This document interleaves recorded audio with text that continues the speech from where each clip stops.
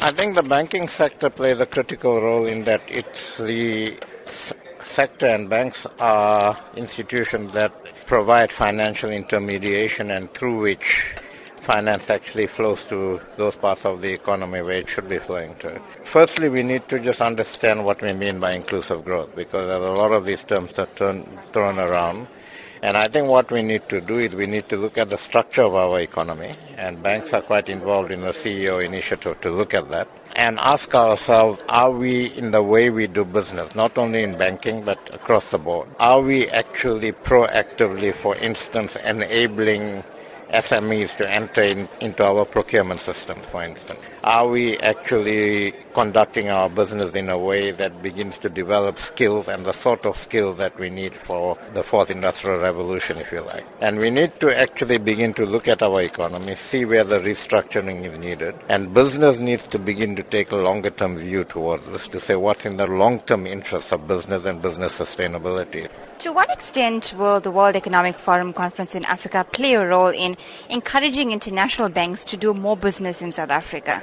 We have quite a few international banks in South Africa, okay, and we have the second most soundest banking system in the world. So banks, international banks have absolutely no hesitation in coming to South Africa to do business. They respect our regulatory environment. They respect the way we manage our banking system in this country. The issue here is whether the economy is growing fast enough for banks to be able to do good volumes of business. Now, our banks, those banks that are in South Africa are very sound and are operating well. But because our economic growth is so low and we have pedestrian growth, the volumes of bank business is obviously limited, because banks can only grow and the volumes of business grows as there's economic activity, and they are able to actually lend money to corporates and others to participate in that economic activity.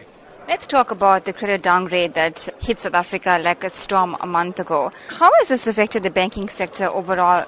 And we know that South Africans were certainly very worried about how this will affect the man on the street or ordinary families at home. It's early days yet, okay, but in the medium to long term, what would happen is as banks go out into the financial markets to raise money, which they do all the time, it will be more difficult to raise money and the money will be more expensive because of the downgrade to junk status, okay. There are certain fund managers, international fund managers, who are, through regulation, forced to actually withdraw from countries that are downgraded to junk status. And if Moody's downgrades us, then that would actually trigger that and it will take investment out of our country. If banks, when they go out into the market and they have to pay more for their money, that gets passed on to customers. When you borrow money from a bank, you're going to pay more.